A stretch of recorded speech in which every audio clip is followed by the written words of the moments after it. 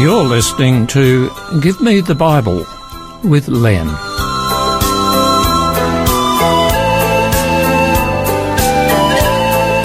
Today's topic is entitled Message Number 1.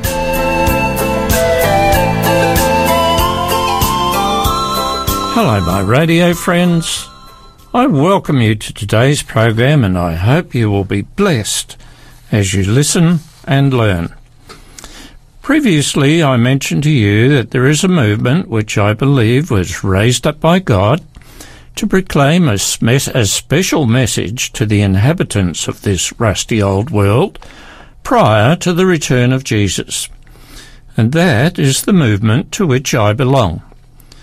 So what is the message, and where is it found in the Bible? Well, it's known as the three angels' messages, and it's in Revelation chapter 14. There are three distinct messages for the inhabitants of this sick and dying world, but today I want to focus on the first one.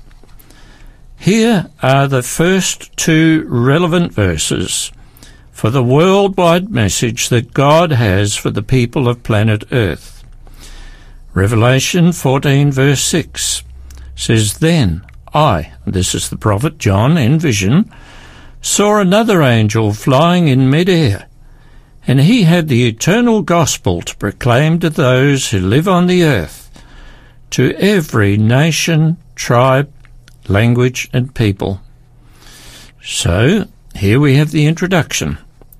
The angel, God's messenger, had the eternal gospel to proclaim to the whole earth. It is to be inclusive of everyone. No one is to be left out. You'll notice that this message is about the gospel, the good news of salvation through Jesus Christ. The messenger rules out Islam, Buddhism, Hinduism, and any other non-Christ-centered groups who believe they are saved by their good works. Who God uses to deliver this message must be one that is Christian, where it is taught and understood that no one will be given eternal life who does not accept Jesus Christ as their Saviour. In prophecy, an angel sometimes represents a message, a proclamation, an announcement, and may include those who are part of spreading that message. When John the Baptist was asked who he was, he replied, "I am the voice of one crying in the wilderness, make straight the way for the Lord." And that's from John 1 verse 23. I believe that the messages God has for people in these modern times is because we similarly live in a wilderness of error, unbelief, and ungodliness. So, what was that first message that is to be delivered to the peoples of the earth? Revelation 14 verse 7 says, "Fear God and give him glory, because the hour of his judgment has come. Worship him who made the heavens, the earth, the sea, and the springs of water." Well, what's the main point of this announcement? Well, it's about worship, or the lack of it. In these modern times, the trend is towards secularism and humanism. Humanism is a rationalist outlook or system of thought, attaching prime importance to human rather than divine or supernatural matters. In other words, humanism rationalizes that there is no God.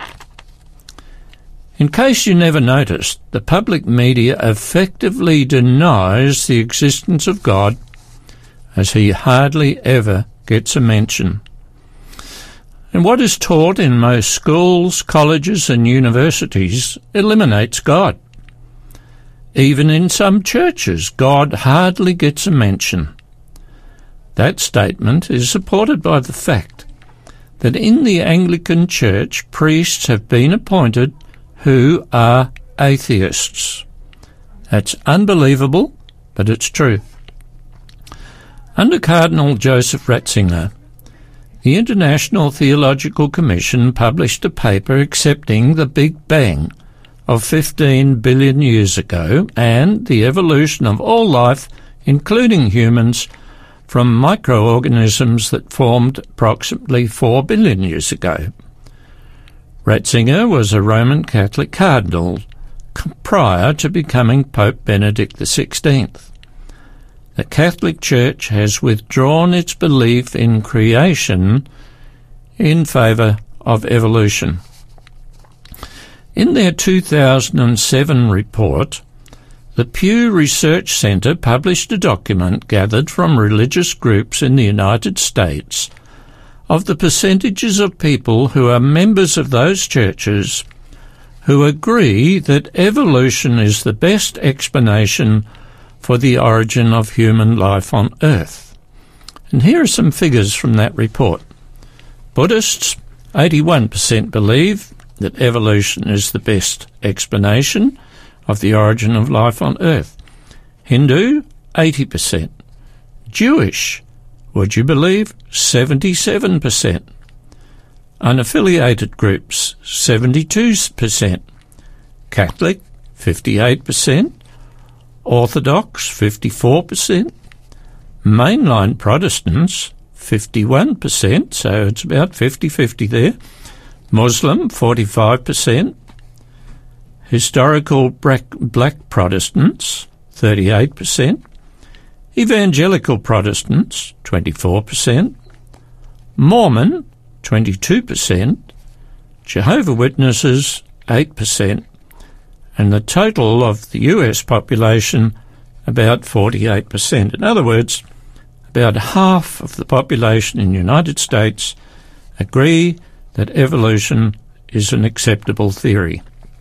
Now, I recognise that many people find it hard to reconcile what the Bible has to say about origins with what the proponents of evolution have to say. Evolution is often presented as science, but it is not. It is conjecture, as scientific principle cannot and does not apply. However, there is a mighty tide of opinion that is presented in favour of evolution where God is completely ignored. But you need to be made aware of the impossibilities of evolution happening. And I know I've shared some of the arguments refuting evolution in the past, but today I want to share with you a few statements from leading world-renowned professors and teachers about the evolution theory. The first is from Dr. Paul Davies, who once taught at the Adelaide University. His statement was made in the year 2000 while he was the Regent Professor of Fundamental Concepts of Science at the Arizona State University. He wrote, "Obviously, Darwinian evolution can operate only if life of some sort already exists. Darwinism can offer absolutely no help in explaining that all-important first step, the origin of life. But if the central principle of life fails to explain the origin of life, we're left with a problem. What other principle might explain how it first began?" And then he adds, "Nobody knows how a mixture of lifeless chemicals spontaneously organise themselves into the first living cell. The mere existence of life on Earth tells us nothing at all about how likely or unlikely it is or whether it happened elsewhere." Professor Simon Morris, Professor of Evolutionary Paleobiology at Cambridge University in England, teaches evolution, but he had this to say in relation to the commencement of life on Earth.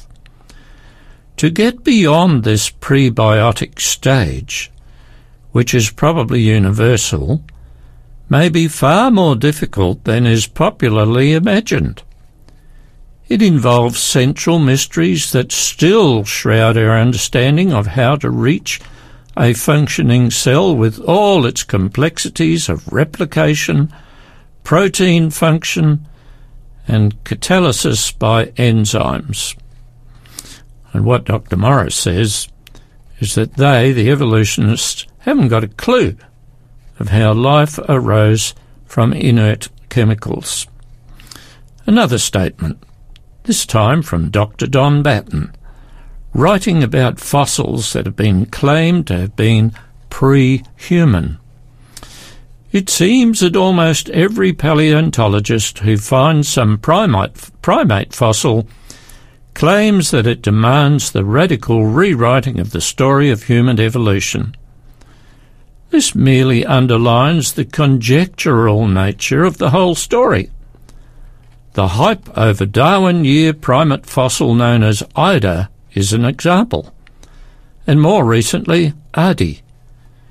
As one evolutionist quipped some years ago in reference to human evolution, everybody knows fossils are fickle. Bones will sing any song you want to hear. In summary, Dr. Batten says that fossilised bones show the unreliability and instability of the ever-changing evolution theory. Now, what I've shared with you today is a small sample of statements that throw extreme doubt and or refute evolution from within the evolutionist community itself. There are many others. Some of these discrediting statements have been collated in the book Evolutionists Say the Oddest Things, and I have this book in my library. I personally believe evolution is impossible, despite the attempts to convince the general public that it's plausible. And I don't believe evolution is science. It's definitely not science. Dr. Batten described it as conjectural, meaning that evolution is only conjecture. There are other theories that attempt to explain the origins of life on Earth. One of these is that in its formative years, Earth was visited by beings from outer space, and these super-intelligent beings were responsible for the formation of life on Earth. But, wait a minute, these so-called galactic visitors were supposedly themselves alive. They were supposedly intelligent. There is no mention of them taking inert atoms and compounds and making them live. In other words, become biotic. Now, we're going to have a little break here, and I'm going to share with you something special straight afterwards.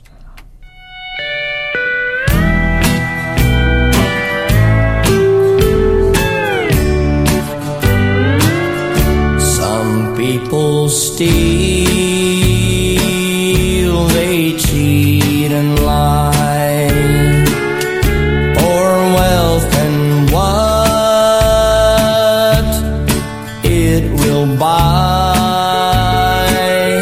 But don't they know on the judgment day that gold and silver will melt away? I'd rather be in a deep dark grave and know that my poor soul was saved and live in this world in a house of gold and deny my God and lose my soul.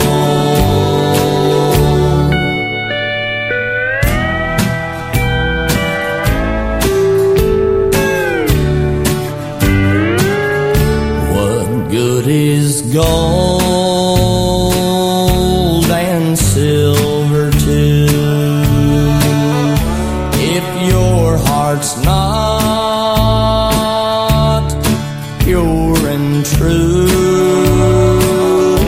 All sinner, hear me when I say, fall down upon your knees and pray. I'd rather be in a deep dark grave and know that my poor soul was saved than to live in this world in a house of gold and deny my God and lose my soul and deny my God and lose my soul.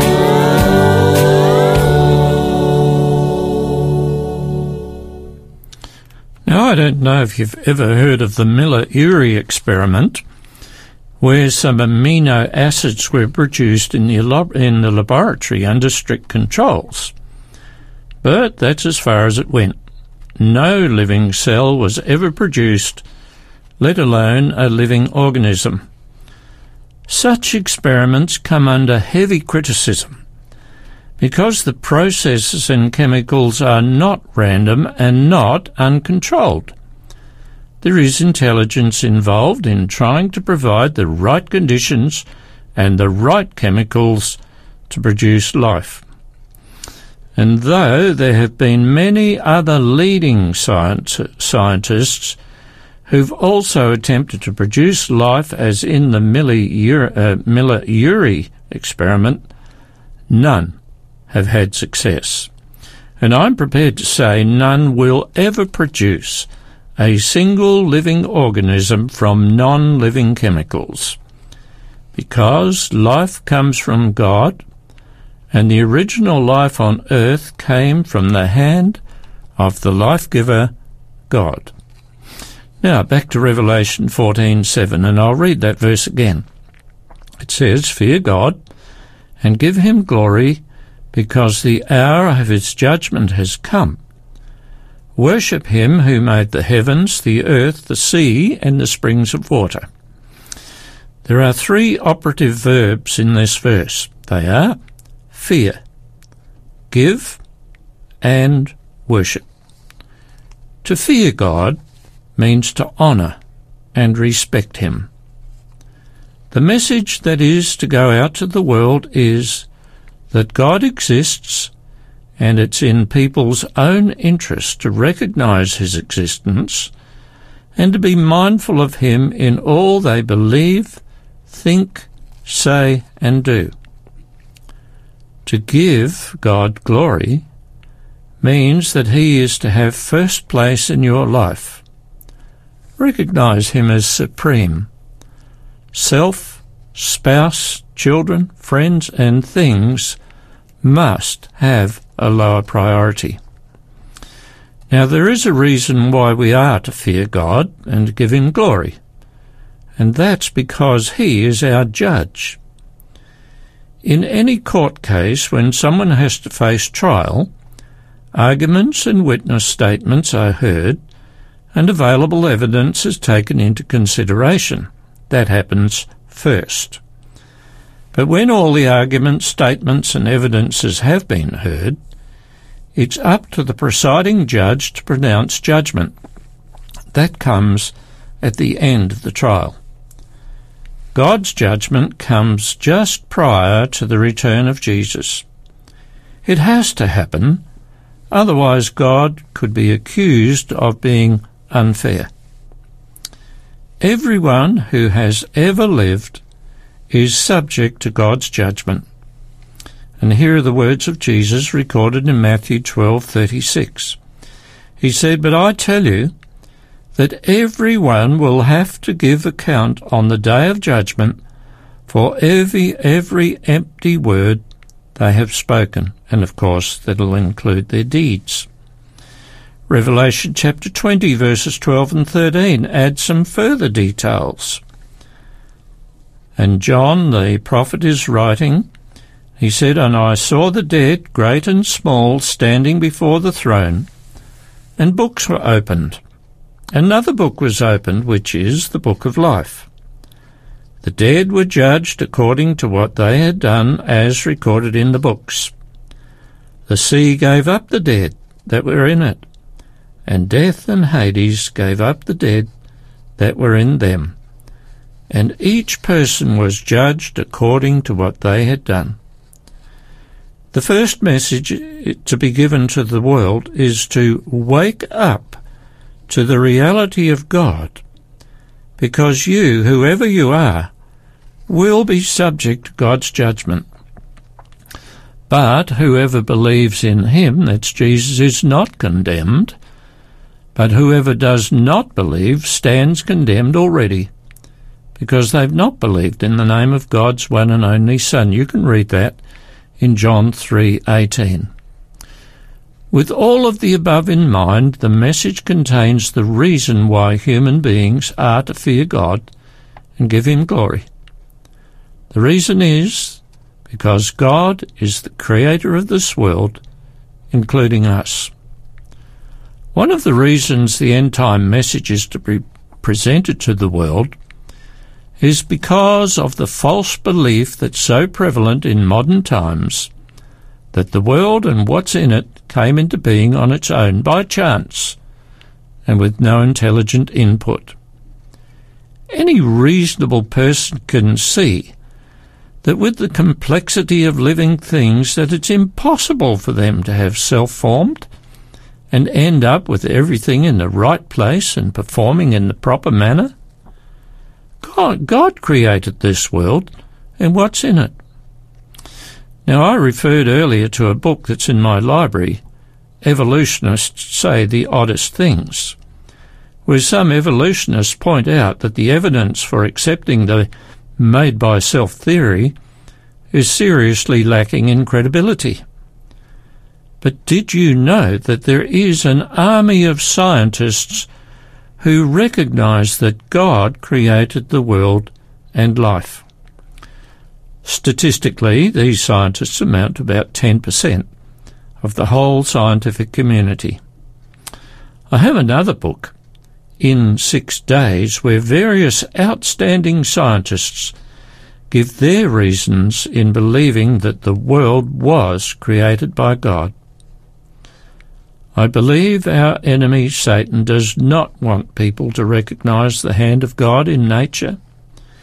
If they get to know that God is created, there is every probability to find out that he's also Redeemer, and with that, possibly become one of his followers. And that's why the implausible false belief in evolution is so widespread. People's minds have been deliberately darkened by the Prince of Darkness. The first of the 3 angels' messages is about revealing light and truth to the inhabitants of this planet. My prayer is that you will be one of God's people, regardless of this secular and humanistic age in which we live.